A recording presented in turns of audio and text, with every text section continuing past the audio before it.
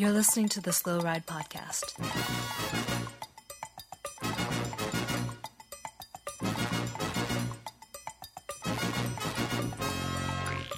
Bikes, advice, and rumors straight from the source. TheSlowRidePodcast.com and on Twitter at TheSlowRidePod.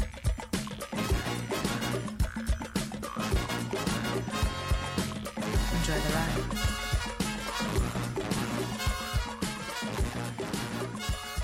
Hello and welcome to the 337th episode of the Slow Ride Podcast. This is Tim in Orlando, Florida. Hey, this is Matt in Minneapolis. And this is Spencer in Boston. You guys, spring is here. It was like 60 degrees today. It was beautiful out. I spent my entire day debating if I should wear knee warmers or not. So I didn't get out to ride, but it would have been a beautiful day for it. Yeah. But it's just so tricky, like you just don't want to get that one wrong. Yeah, I went for a ride this morning. It was really cold. It was like 50 degrees here. Oh, Brr. that is really cold. I don't wear knee warmers. Oh, man. Well, I went for a ride yesterday, you guys, and I didn't wear knee warmers. But can I tell you a little story about my ride? Oh, please. Oh. So it's hard to use these ways. Hang on, let me just get to the edge of my seat here. Get to the edge of your seat. So I was riding out to Afton. You guys know this well, and I passed Neal Road, and I was thinking how I'm not as young anymore as I used to be. You guys know that this route sort of is a journey to the past since we used to ride it quite often. And if you keep on going, you'll eventually get to a fork in the road down by the river. Not many cars out yesterday. I definitely saw a Coupe de Ville, but I definitely saw a lack of hitchhikers, especially on the beach. But it got me thinking of cross season, harvest season, and racing. And maybe this fall, some unknown legend will say to me, "Old man, I'm a lot like you were." I'll reply, "Tell me why." He'll say, "Well, we're both out on the weekend, trying to make it pay. But when the official yells, 'Let it roll,' and Jordan Cullen attacks, well, we'll both be helpless." Hey, don't let it bring you down, I'll say. It's just Minnesota racing. Everybody knows this is nowhere. And as I drive back after the race, I'll be thinking of how time fades away. Do you guys ever have that feeling when you're riding past Neal and you're not as young as you used to be? But I still have a heart of gold, little guy. Things actually aren't that bad here. But you can do what you want. You can try to remind me of the glory days of riding up Ohio Street like a hurricane. But a hurricane. Yep, things well aren't played. that bad. Yeah. I didn't put that one in there, but I've got a pretty good list here. Sometimes I just go down by the river, and it's actually not that bad. No, it's not that bad. I'm out. You're out. I guess I'm officially a millennial or something because I'm just like, I don't know what just happened. What was impressive was I was waiting for "old man" to be included probably in the first sentence because at some point "old man" and "hurricane" are kind of I didn't work hurricane, and I had it on my list of potentials here, but it was really good. Thanks. Now, Thanks. There is a street festival in St. Paul called Grand Old Days. Yeah. I don't know if it still goes on, but there's Grand Old Days on Grand Avenue. And one of my favorite bars in St. Paul called the Turf Club on the same weekend as Grand Old Days would have Grand Young Day, which would be a entire day of Neil Young cover bands. And it was wonderful. It's awesome. Better than Grand Old Days for sure. Yeah, for sure. So hopefully, remember how Spencer pointed out a couple weeks ago that people just tune into the podcast for the first time ever. And every now and then, I'm pretty sure we're over that hump on this episode. So let's get to why everyone wants to listen to this podcast. And that's, of course, our whiz-bang summary of what happened at Milan San Remo. And I'm just going to go with the hot take here at the top that while I am absolutely thrilled with the Chocolate Man's win at Milan San Remo, Jasper Stuyven. By the way, amazing chocolates. Thrilled. Ballsy move. Fantastic. Not trying to take away from him his victory at all because sounds like you're trying to. it made. Yes. Oh, I know. It was an absolutely disappointing overall Milan San Remo. Ooh. The final 30 kilometers were boring. They were not exciting except for the 2-kilometer attack of Jasper Stuyven. Again, a fantastic move. Hang on. But let me make it clear. Real quick. I just want to clarify. The last 30K were boring would lead me to believe that the first 250K were not boring. No, they were also horrible. So sorry, the first okay. 288K of this race or whatever. But they're to be expected. You expect. And I saw that little guy on your race preview. Your race preview over at the Wide Angle Podium YouTube channel was great. Yeah, I loved thank it. you. And by the way, you put a lot of work in writing the profile on that paper roll. I don't know how long that took you a to draw long straight time. line, but It's very impressive. I forget. It's to scale. I mean, The commitment to the bit was very well done. However, Jasper Stuyven, great win. Honestly, not trying to take away from it, but I will now. Okay. And just say that Milan San Remo is the most overrated classics race on the calendar. Replace it with Strade Bianche. It's just, this was horrible. It was a bad race to watch. And I could chalk it up to one reason, and one reason only why it was a horrible race. You ready? Caleb Can't Ewan. wait. Caleb Ewan. Whoa. Fantastic. Love the dude. Great to see. Awesome performance. But because he was there, no one wanted to race their bikes at the end except Jasper Stuyven, who well, you could was say the same for Wout being there at the end, as both of them. They were both fast sprinters. So little guy. Caleb Ewan would dust him in that sprint. he that's lost. He beat Wout. So Caleb got second. Wout got third. He did not take him by much to the line. Wout had beat him a week before at Torino. So I did not think that was a foregone conclusion. Jasper Stuyven. Tim Great caught win. by facts from the guy who watches bike racing. I watched the This is final. tricky. No, Who should I believe? I agree that like it definitely Caleb being there probably gave people pause about attacking and risking it, especially considering that when the attacks went finally very late because of Ghana ripping it up the climb at about 100 miles an hour and no one could attack. Caleb Ewan looked so comfortable. Like he looked more comfortable than all the guys you thought would be there. It was frightening how good he looked. It just didn't come back together for him. He almost attacked. That was the best moment of the race. In a way, I will say, is the moment where he sort of stood up and you could see that he thought for a second, should I go solo? Which would have been nuts. Okay. Two things. Like, sure, if we're talking about the race, yes, that was kind of cool, but it was a disappointing finish. And the reason it was a disappointing finish was because I wanted Matthew Van Der Poel to win. I'll come honest. Jasper Stuyven won it the way that Cancellara did a few years ago, right? Kind of like snuck away and everyone kind of let him go, and then he won at the line. Yes, that was epic final 2K, but I want ruthless attacks on the Poggio. I want crazy attacks coming down the downhill of the Cipressa to the Poggio. And it was just such a big group. It was a little disappointing in my opinion. And I didn't see the carnage that is the descent on the Poggio that I like to see. Gotta blame Ghana then. Sure, Ghana, it's your fault. Blame Ghana. And then to cap it all off, Alaphilippe goes and gets 16th place. Not only I'm stoked he lost, but then he wins by getting 16th place, and that kind of is a whole nother level of just angst. I like to think that he threw the bike so he could beat Kwiatkowski to get 16th place. I hope he did. Now, you know, look like it.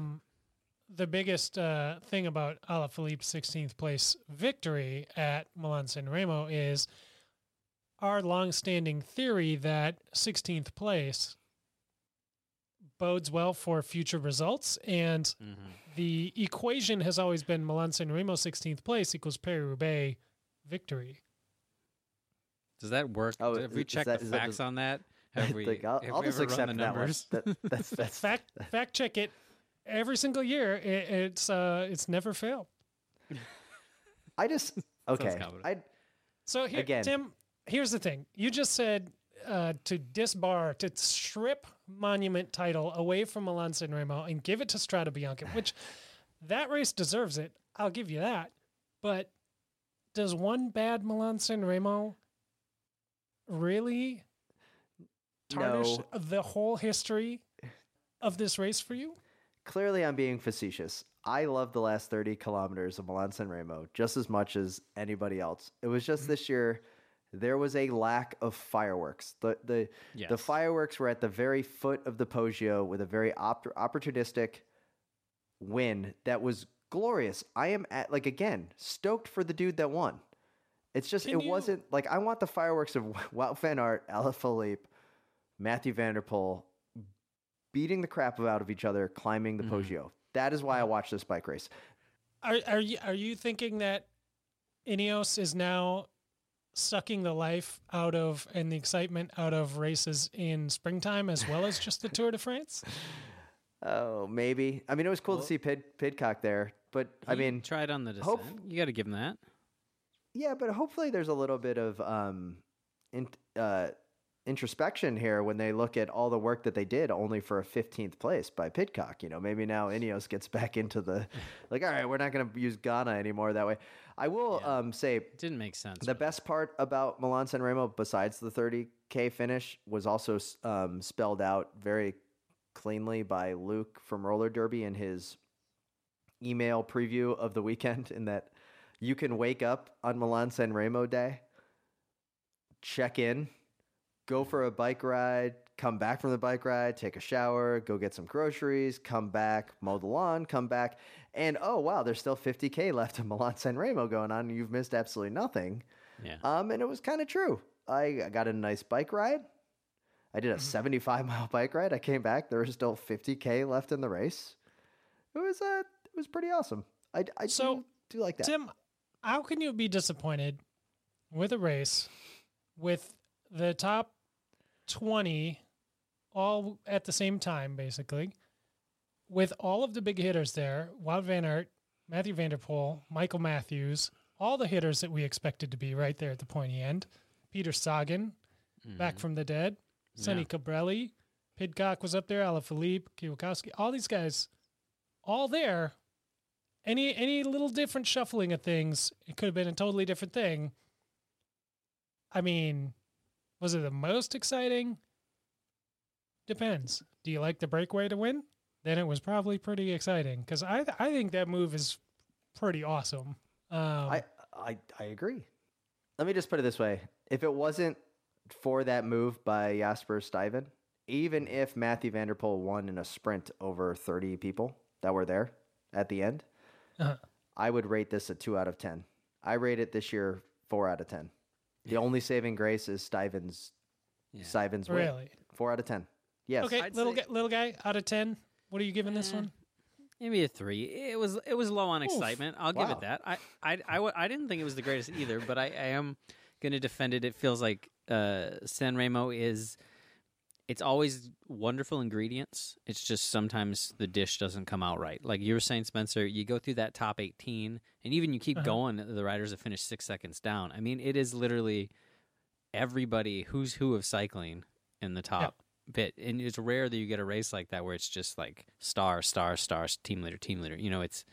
It's all of them there. So, but, sometimes, you leave it on the burner a little too long.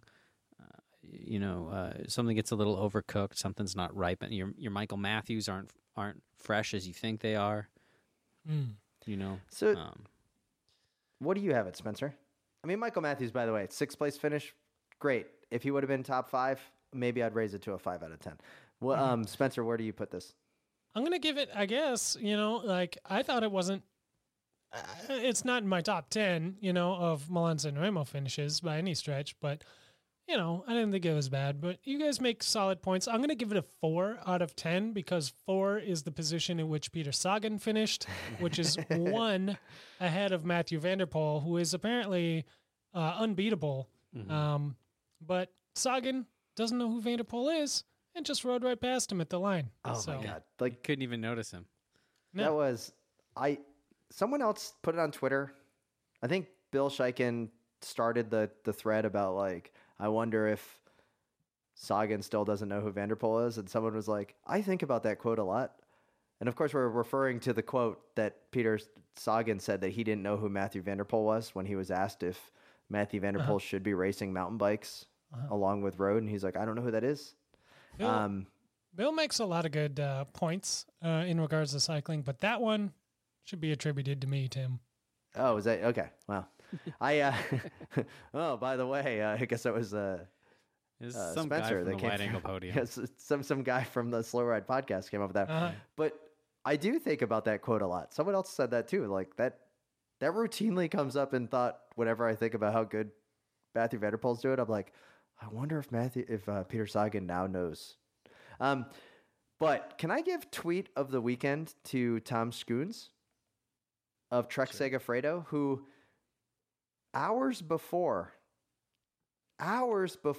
Milan San Remo commenced, Tom's goes, best of luck to the broadcasters today at Milan San Remo.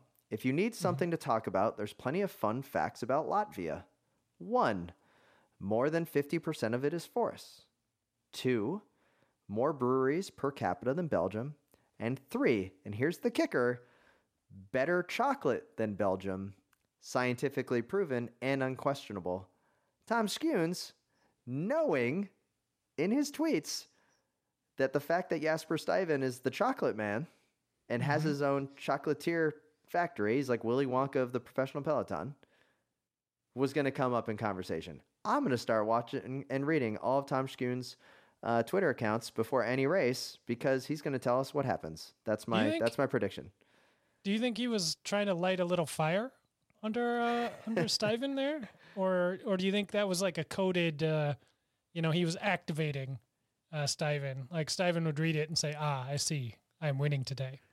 Maybe. I mean, Tom's was on the team bus when he wrote that, getting ready to start the race. Like it's kind of like inside baseball. This is, I like this. This is what we need. We need more of this. Whatever you got to do to motivate your teammates, that's being a real team player.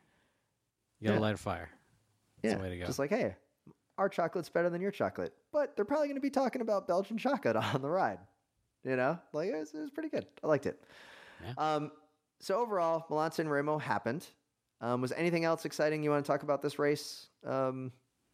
No. Went over a big different climb early on, but that wasn't really very cool. Yeah, no broken handlebars or anything.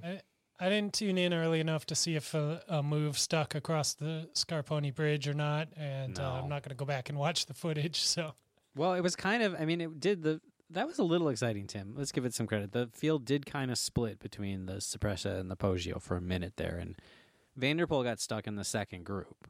He made De Vries or whoever who is may do a lot of work to bring that back, but it didn't really amount to much, and it seemed to just be like people taking it easy because no one expects a move to go, and that front group didn't really press on. So, could have been cooler, is what I'm saying. The biggest drama of the race, from what I could tell from my social media feed, had to be Vanderpool's white shorts. Yeah, right. Early on, for sure. That was the main thing to talk about. I mean, that's kind of like calling your shot and to not win the race when wearing the white shorts. I think he has to retire them at least for the next few races. No, it was pretty amazing. I think that's the same thing as he can use those whenever he wants. Yeah, it was easy to find. It was easy to find him from the helicopter. Yeah, Stuyven gets the motivation from the chocolate trash talk, and Vanderpool looks at the white shorts and he's like, I'm bringing it today, So elsewhere in Italy this weekend, not only does winning a monument it important for Trek Segafredo, they won one of the most prestigious women's races on the calendar, and I'm talking about the Trofeo Alfreda Binda. The Italian classic for the Women's World Tour, one of the top rated races, and that was Elisa Longo Borghini taking the win by 1 minute and 40 seconds over Marianne Vos and Cecily Utrip Ludwig of FDJ. Gentlemen, I don't know. I watched a summary of this. I read the article and then I watched probably the last 20K, 15K. When I turned it on, or when I watched the summary at the end, the last bit, Borghini was already on the attack. I didn't know until I read like the full summary afterwards that it was a 25K effort and kind of a slow roll away from everybody else. Like just a straight power session across to win by 1 minute and 40 seconds as the Italian national champion in one of the most important Italian women's races on the calendar besides the women's Giro, which comes later in the season. Pretty awesome to see. And Super awesome. I want to just also say that it was Borghini that also talked about the crowdsourced money that was raised. What was it for the female Ghent? Because the paltry prize winnings of the women's finishers, and she donated her second place finishes to women's racing as a whole, because she's on the Trek team where she at least makes the minimum of the men's teams as well. So with that summary, I'm going to now throw out that currently the Women's Slow Ride Podcast Championship belt is with Lucinda Brand from episode 330. So she's had a 7-week reign. Okay.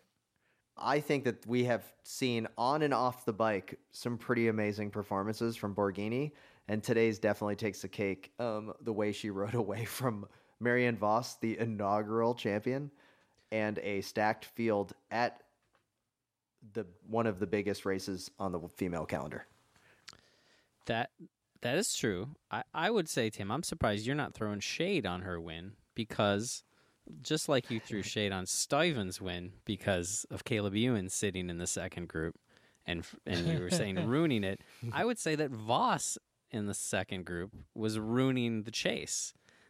She cleaned up in the sprint for second place, so I'm a little surprised that you're just heaping so much praise on one Trek rider but not the other Trek rider. But I will second your nomination for the belt, even though I feel like your logic is slightly flawed. But and I also just want to say, any race that SD Works doesn't win, my logic is not flawed, because Voss, I love Voss, great for her. yeah, no. But it's different. She's a legend. Yeah, totally. Yeah. No, I don't know if get it's it. totally different, but I mean, I am not taking anything away from Borghini, because she won by a minute and 20 some K, like you said, crushed it. But definitely the cohesion in that second group, when people look over and see Voss there, they know that it's going to be tough to deal with that in the sprint. So, is it also okay that I'm also really into the fact that SD Works didn't win? Yeah, I mean, it makes sense. They're like the New York Yankees of the women's peloton. So I was also stoked by that. But again, little guy, I think you have to look at the body of work of Borghini over the weeks. Yeah. Impressive. Sure. And as the Italian national champion winning. And then you're going to come out here with some rational argument using my words against me from Milan San Remo, which I do not appreciate.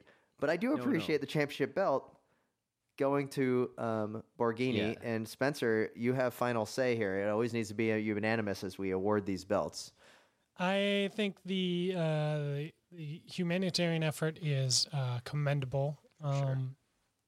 And I am just looking here at the finish line photo from this race. The Italian national kit, 2 arms in the air, no one in sight on the entire finishing straight behind. Oh, it's glorious. It is the epitome of just perfection in cycling. Italian national jersey, all that. So I'm on board with this one. I think it's good. The belt then would change hands from one Trek Segafredo rider to the other, from Brand to her teammate Longo Borghini. It is unanimous. That's awesome. Right. And also, Spencer, the photos from the race, just to show how dominating her performance was, the dejected looks of second and third place all the way across, of just like, man, we lost by 1.5 minutes, is a whole nother exclamation point here. Yeah, always. Absolutely thrilled with this. So it's been a pretty important and impressive weekend of Italian bike racing.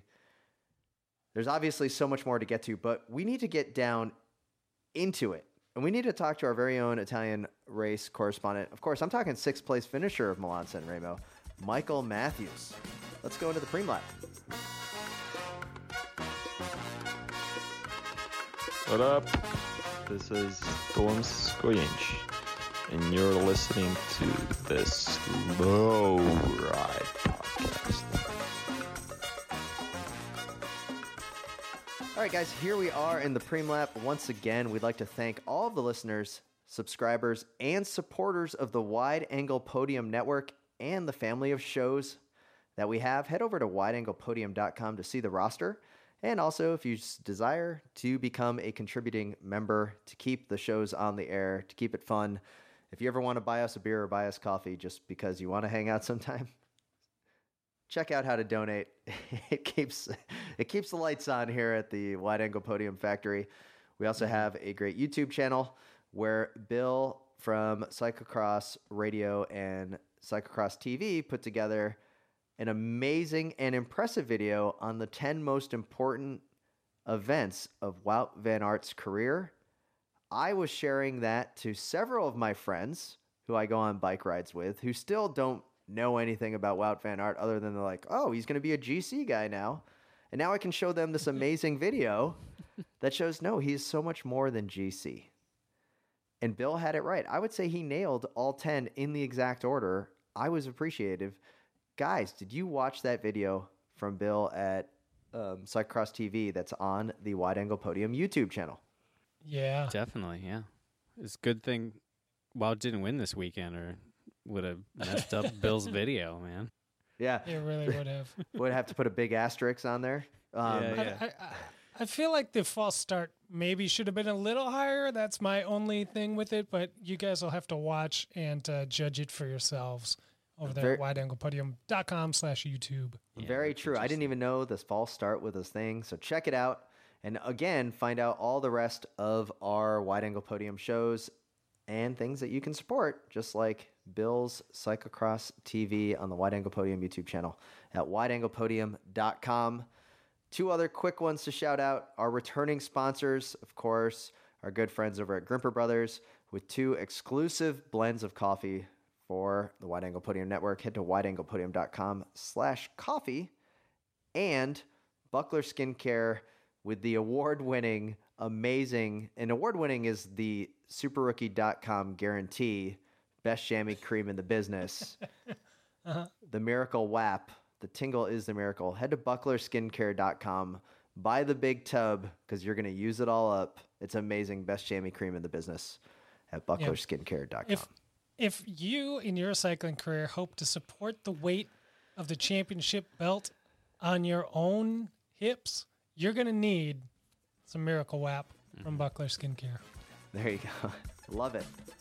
All right, guys, let's get back to the show.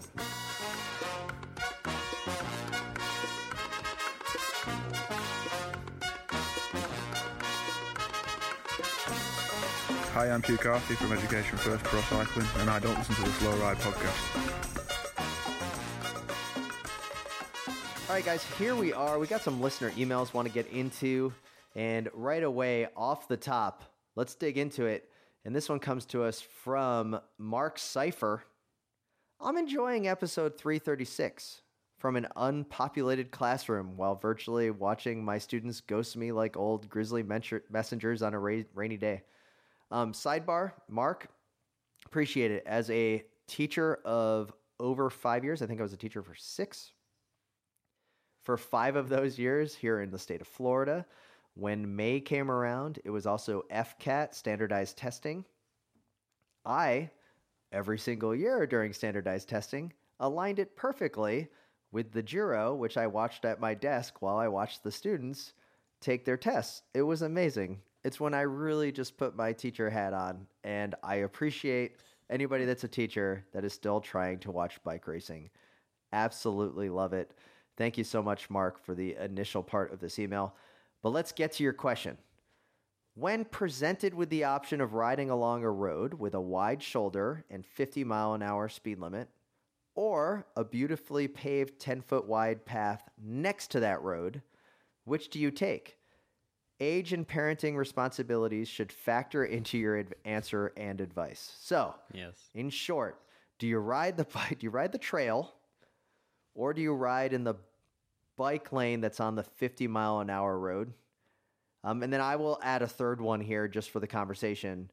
If it's like a 25-mile-an-hour road, like the Minneapolis River Road, where there's a path adjacent to the low-speed road. So I think all three of these need to be the discussion. Little guy, as the resident father here, besides myself, because again, this is going to go into the question is, what do you take? Yeah. Do you take the path? Do you take the wide shoulder? Yeah. What do you do?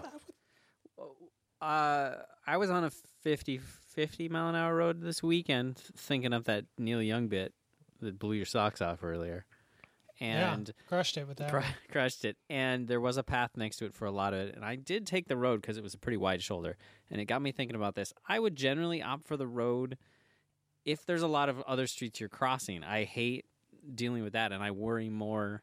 Maybe I'm wrong in this, but I worry more about that. Cars don't see you when you're on that path in a way that's different. You have to check your shoulder all the time, and you're going up and down. If I'm on the river road, I am alone. If I'm alone on the river road, if I'm not like in a big group ride, I would definitely just ride on the path because I hate dealing with cars on the river road. There's nothing I hate more in the world. I don't even like riding on the river road. But so I just want to, Tim, you have 2 kids and Matt only has 1, so I'm not sure how this hierarchy works. I have 2 German cars too, and they require so much attention. They're basically like having baby, like 2 twins or something. So, I mean, I was worried that the little Nairo hadn't made the pro team cut and was off the squad. No, he's going to hear this someday when be like, "What, Tim? What, Dad? In episode 337, you kind of threw me under the bus a little bit." No, he's on the squad. I think that what I was getting at was little guy was the first one. Oh yeah. First to the father game for sure. So Spencer, let's follow this up. What? Yeah. Where are you at? I think the busy road, wide shoulder is kind of probably where I'm leaning towards, much like little guy. But if the path is not well trafficked, if there's not a ton of other cyclists there, I tend to say the path is for those folks who are less comfortable being in the road or who are going at a slower speed than I would probably want to be going at. But if it's a low traffic path, I might take that. I'm not above it. I think it, time and place, it all kind of depends. Yeah, for sure. Like when we would ride out, there's a path along 36 in Minnesota out to Stillwater that has that path along it that we'd always take on the Gateway Trail versus like some other path. What I'll say is that I think this is where you're going at, Spencer, because I'm in agreement with you. Like it's definitely time and place, and I'm with you, little guy, as well. I tend to do the shoulder if I'm riding with multiple people and there's lots of people on the path. But the thing that is the most important to me about the path is the cross traffic, and if it makes sense to ride on the path, because a lot of times these paths, the way that they're set up, because of State Department of Transportation's, that really grind my gears is when they put the stop sign on the trail instead of the stop sign at the cross street or usually the parking lot that someone is leaving. So what happens is that the stop sign is on the road side of the path, so that a car leaving, the five and dime or the Save a Lot is leaving, that they're looking at the street. They're not looking at the stop, at the trail. So what they do is they do that ghost slow roll thing where they're looking over their left shoulder, and if you're coming from the right side, they're not going to see you, and you're going to rear quarter panel the car. It just makes sense, and it's safer to be in the street. Kind of like why you don't ride on a sidewalk in a business district. As I know why you don't ride on a sidewalk. I've talked about several times. You run into people. But what's very important here is that some states have started to kind of change the priority of these paths on who has the traffic control, because as we all know, cyclists are not going to stop at a little tiny stop sign on a path unless they absolutely have to. So the way to actually do it is you put the stop sign prerogative on the automobile before they cross the path. And if that's the case, then I will ride the path all day, any day, because the priority is given to the bike, and I don't need to always slow down. Because if I always need to slow down, that makes a miserable experience. I'll just ride on the road. To go on to the river road, this is actually something that happens here a lot in Orlando, that I will ride a bike facility in the city if it's there for a couple reasons. One, safety, because I'm just tired of dealing with cars everywhere. And two, also because if the facility's there and it costs a lot of money, I do think that we should use it to show that, cyclists are using the facility that makes sense. It's a little bit different than a bike lane. If there's a protected bike lane or a protected path, let's use that. That's true. I understand that point. You guys probably haven't seen this, but on 36 in Minneapolis running toward the lakes, they did a thing where bike lanes are on one side of the road and they moved the car lanes over. So rather than there being like a bike lane on on each side of the road, they moved them over to both onto the left side. And I hate nothing more in the world than that, because a few blocks before that, you have a normal bike lane set up. And then you have this point where you're supposed to jog over to the left for 7 blocks or something. Maybe it's a little more. And then you get to a corner where you're supposed to do this little dance of islands so you can get back into the normal turn lane. And it's a protected lane, and in ways it's nice.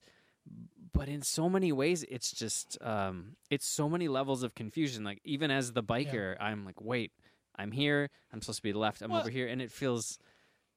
I think you're summarizing kind of a common problem in the United States, which is just that people cannot decide what they want to do, and they end up doing a little bit of everything, which is not good for anyone. Like, we got paths for a while, like separated beautiful paths, and then they just sort of go nowhere or stop abruptly and turn into a bike lane in the street for a block or two, and then it sort of stops, or it becomes a protected lane for a few blocks, and then it's not. And just kind of like you're describing, we don't get the full Amsterdam treatment, where there are paths that go everywhere and are more convenient and prioritized, so more people use them over car traffic or whatever. And it's just unfortunate. I can't think of a city I have been to that doesn't have that scenario going on, where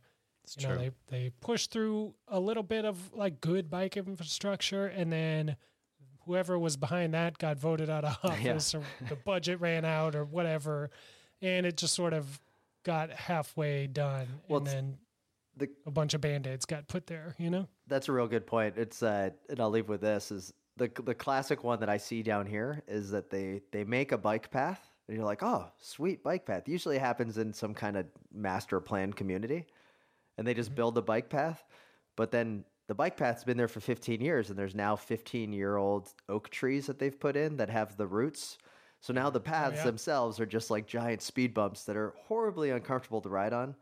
And they never put in any type of budget to take care of the bike path. So now the bike paths are just disasters to ride on.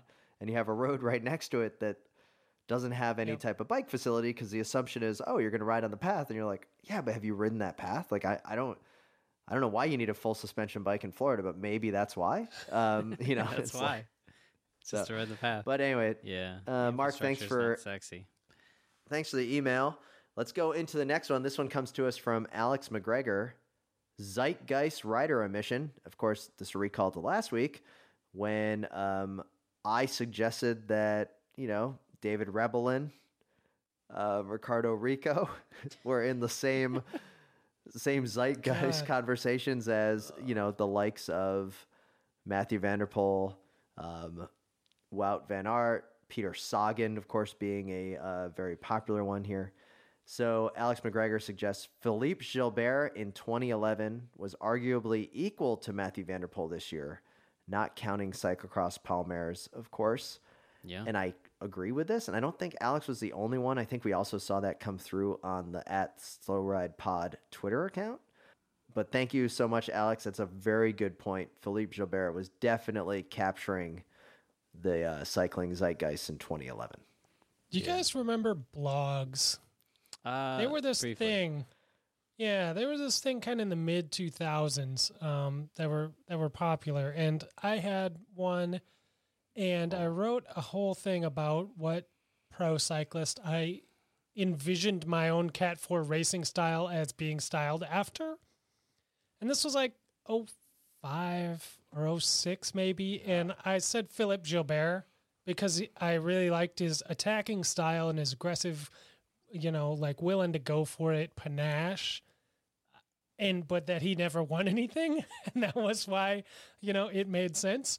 Yeah. And then like a couple years later, he won everything and Yeah. did that whole thing, and now I feel like I can never share that blog post ever again. Not that I ever would, or that anyone would find it, which is great. But People should definitely find it. I'll let them hunt out there. no, I will say that I was on a recent episode of Criterium Nation, and after we had that conversation, I forget, after we stopped recording, we talked about enough stuff that I ended up searching out one of your guys' blog, and I did notice that on Spencer, one of your last blog posts, but like 4 or 5 deep, there is a semi-fictitious interview with me that you created, which is pretty funny. I had forgotten about this. I knew you did this I at don't one remember point. it at all. There's a picture of me. I have a giant tub of peanut butter, and I'm sitting in the grass. And then there's a interview you did with me, and that was pretty funny. I'd forgotten about that, and that made me giggle. Nice. Before anything else, hello, fine gentlemen. Before any other race or any other moment in cycling, I have to say Spencer is 100% right on Matthew and Wout. I love this email. This is a good email. Okay, Best Spencer. one of the night. Spencer, what were you right about? Everything. Does it matter? Like, what have you not listened to this shit? 337 episodes worth of correct. Clearly, That's what I heard. Clearly, I don't even listen to what you just said to me now, let alone 337 episodes in. I also, Nicholas continues, I also think we need to embrace this even more and feel fortunate that there is such double greatness as we can witness it.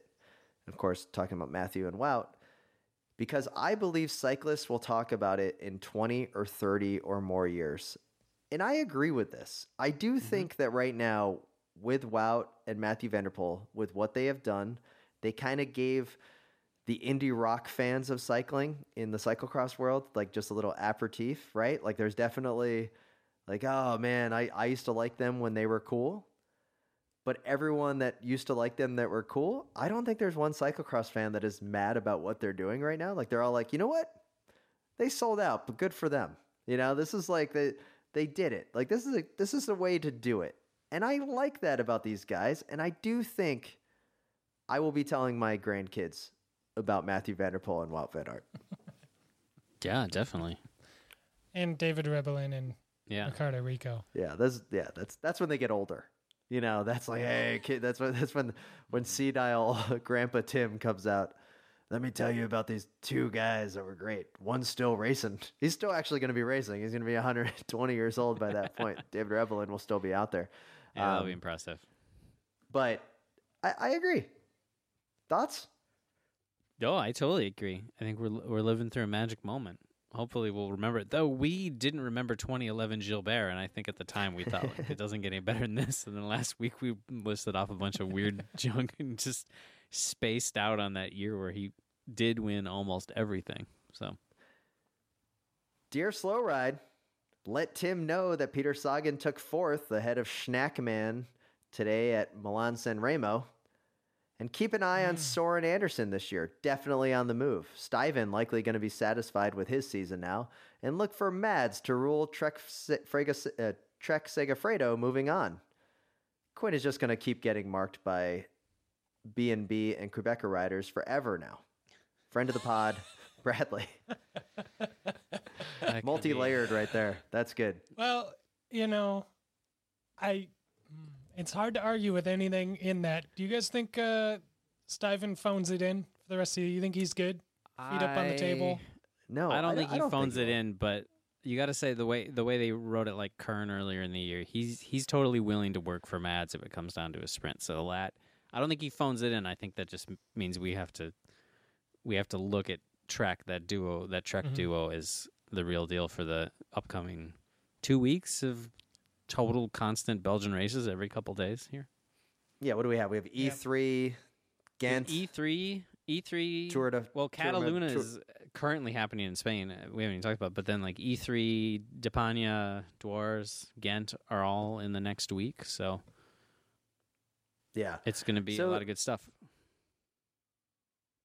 We kind of Jasper Stuyven. I was about to make a crack like this is his greatest win.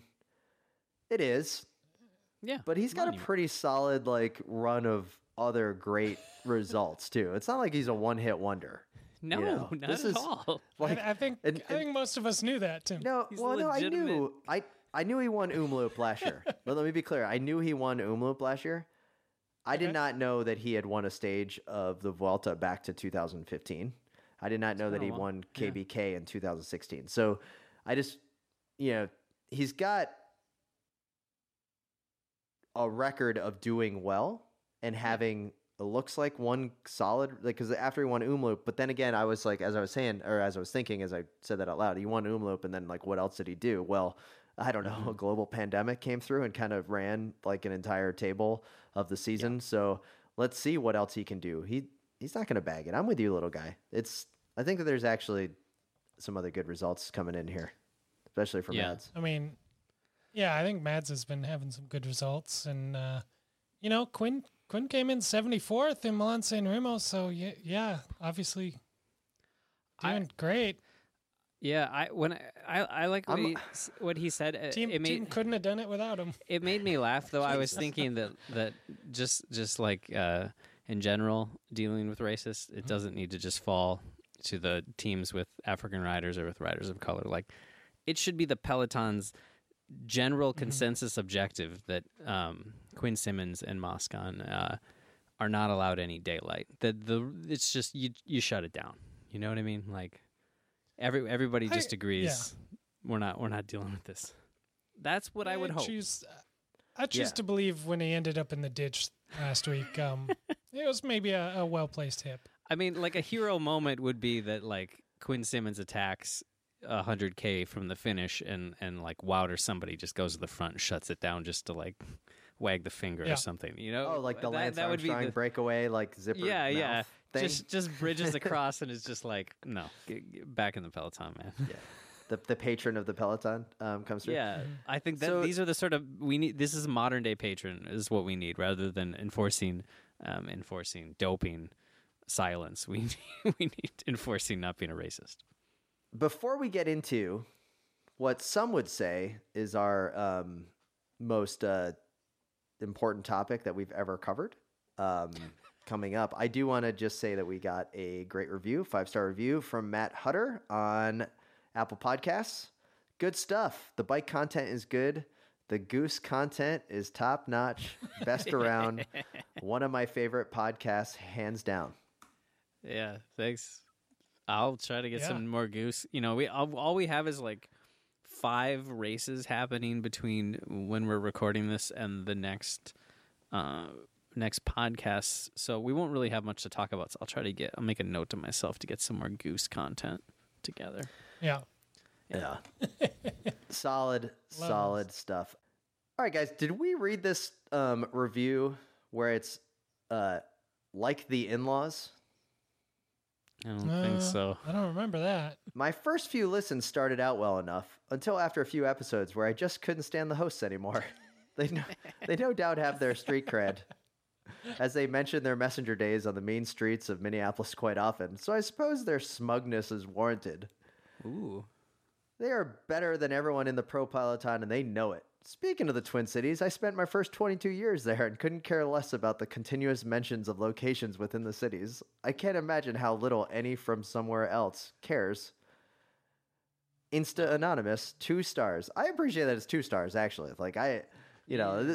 it was definitely trending to a 1-star review, but I actually appreciate that. The smugness is warranted. Thank you. Yeah. We are a bit like the in-laws. After a while, you just kind of learn how to deal with us. We're a bit of an acquired taste. Yeah. Thanks for the review. Sure. Appreciate it. I'm glad we already mentioned Minneapolis. I at least mentioned Minneapolis in the episode. So we're Oh yeah, we got deep into grand old days. So, Yeah. People have probably been on the Wikipedia rabbit hole already about all kinds of festivals and Whoa. things that go on there. Yeah, we're So- fulfilling his worst nightmares. I love it. Within the Slow Ride Podcast Green Room Slack channel, Spencer brought up a buy or sell salary analysis edition, and this has to go with one of our favorite Twitter follows, Josie Bean of Tour de Josie.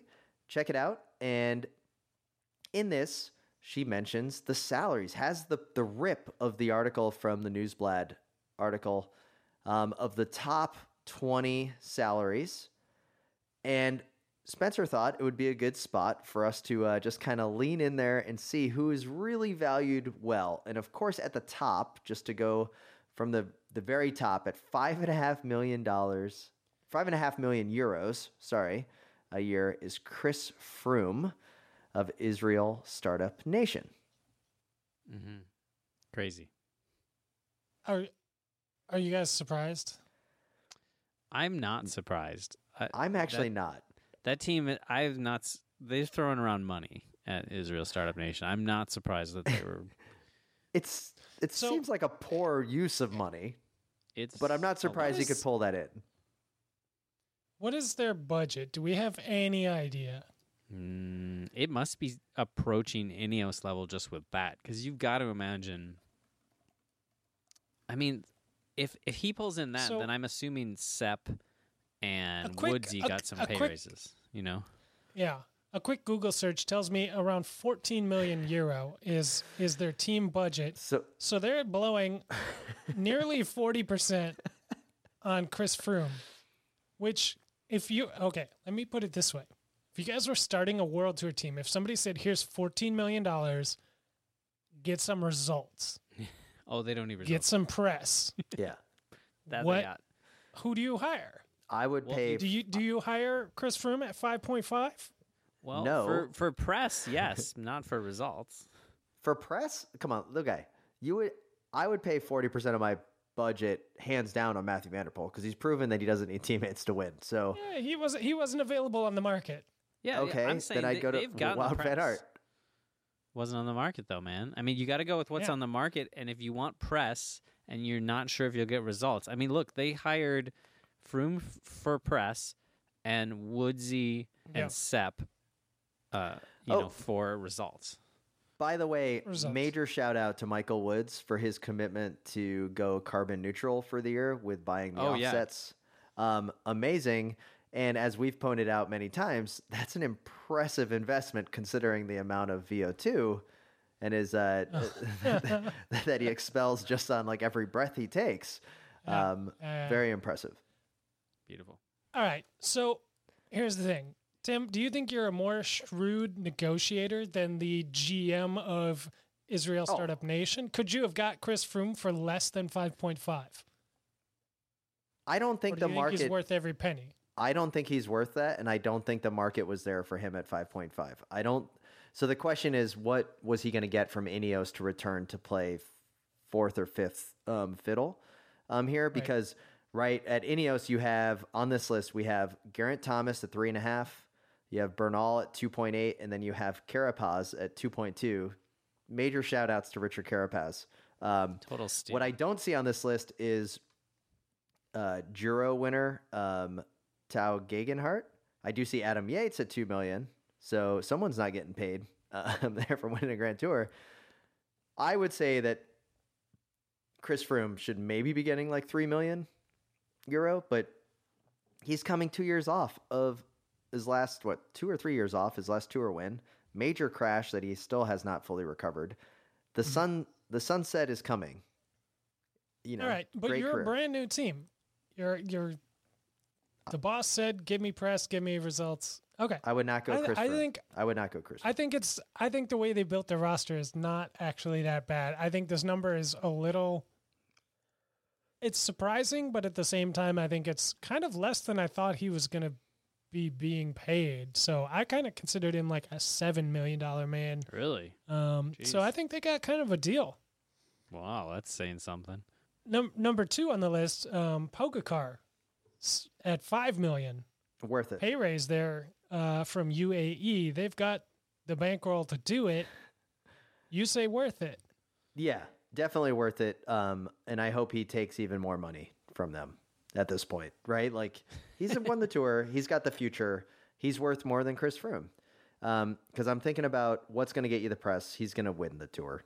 Or, he's going to be a top performer. What's impressive here that I see is like Pogacar. I'm not surprised that he is one of the top. I am surprised that Chris Froome is still the top. Let me just clarify that way. How angry is Primož Roglič at his agent when he saw this Pogacar number? It's got to be the same agent. Because I gotta flip over to page 2 here to see Primož, the ski jumper, coming in at $2 million. So, okay, if we're gonna go that level, how about Wout van Aert at 2.2 and Matthew Van Der Poel at $2 million? Like that. Now, see that makes sense though, because they both they have nearly identical trajectories, and they make nearly identical money. Probably less than they actually should be getting, but not bad for their kind of rookie first year, first contract, whatever.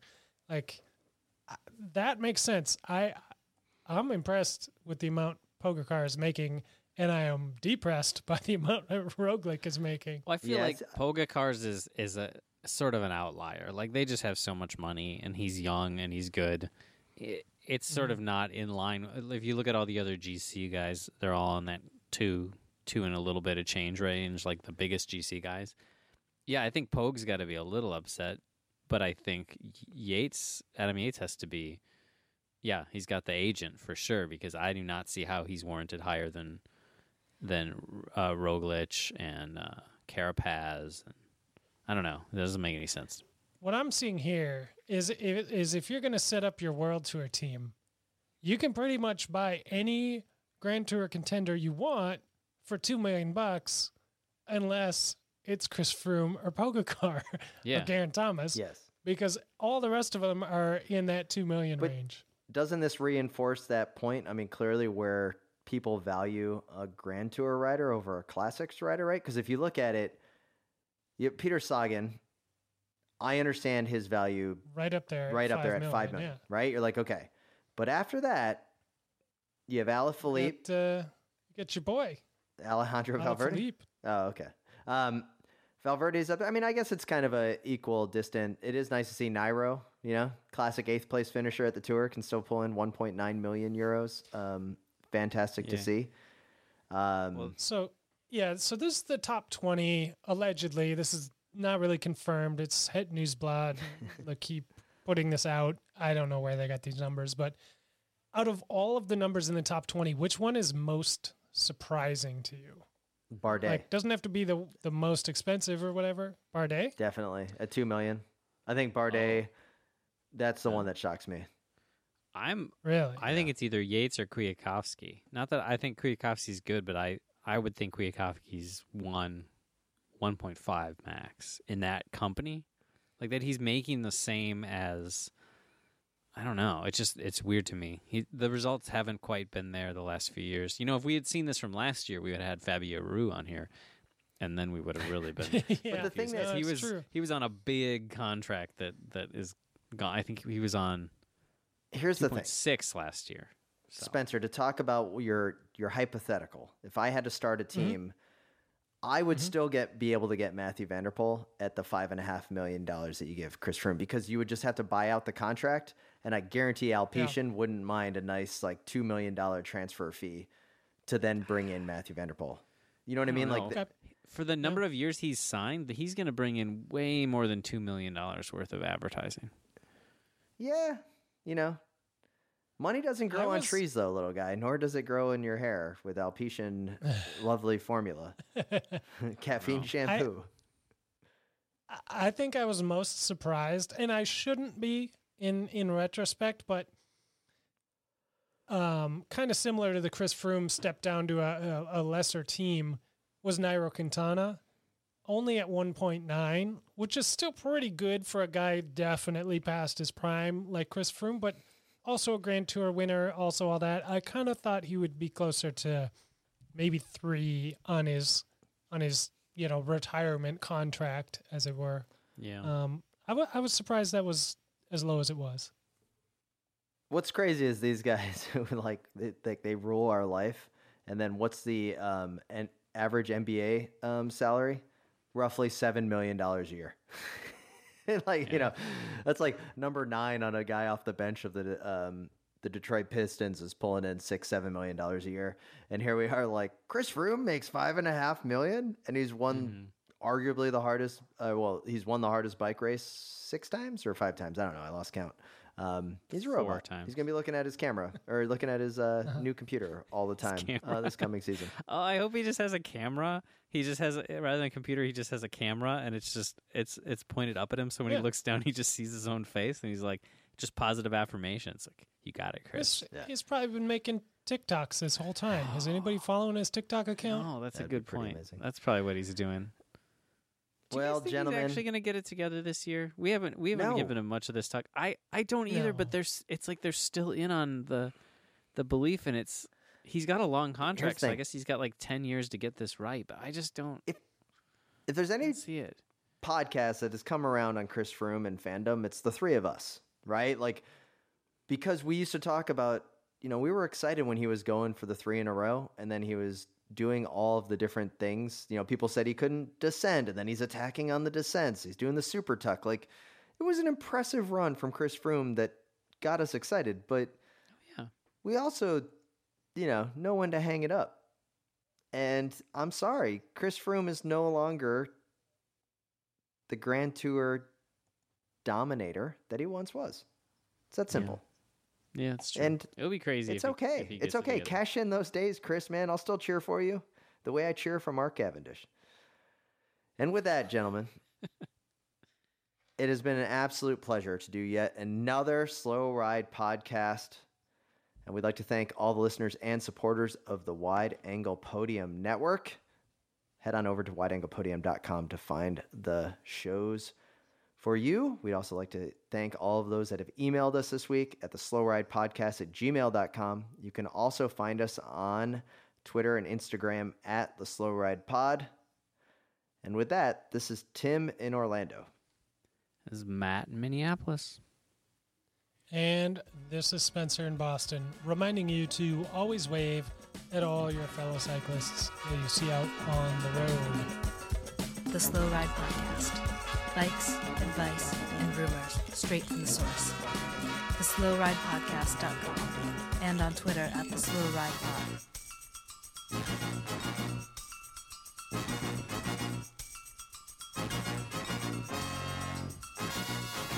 This was horrible. Tell me why. I guess I'm officially a millennial or something because I'm just like, I don't know what just happened. Wow. What an episode. That was amazing. When that one person said that thing and then the other person totally set them straight. Oh, man, that was great. I'm going to have to go back and listen to that again. But hey, since I have your attention now, hello, cyclocross friends. New friends and old friends and soon-to-be friends. My name's Bill. I host another show on the Wide Angle Podium Podcast Network. It's called Cyclocross Radio, and we talk to the biggest stars in cyclocross, and even the medium stars in cyclocross, and some of the soon-to-be stars in cyclocross. We also have a panel discussion we call the Media Pit with my buddies Zach and Michael, where we go over all of the new rules that might be coming out and the calendar situations and races that happen. It's a great time. It's a great conversation. We built an amazing community that we want you to be part of. So go to wideanglepodium.com, become a member there, then go to your favorite podcast app and subscribe to Cyclocross Radio. Do it. Do it now, cyclocross friends.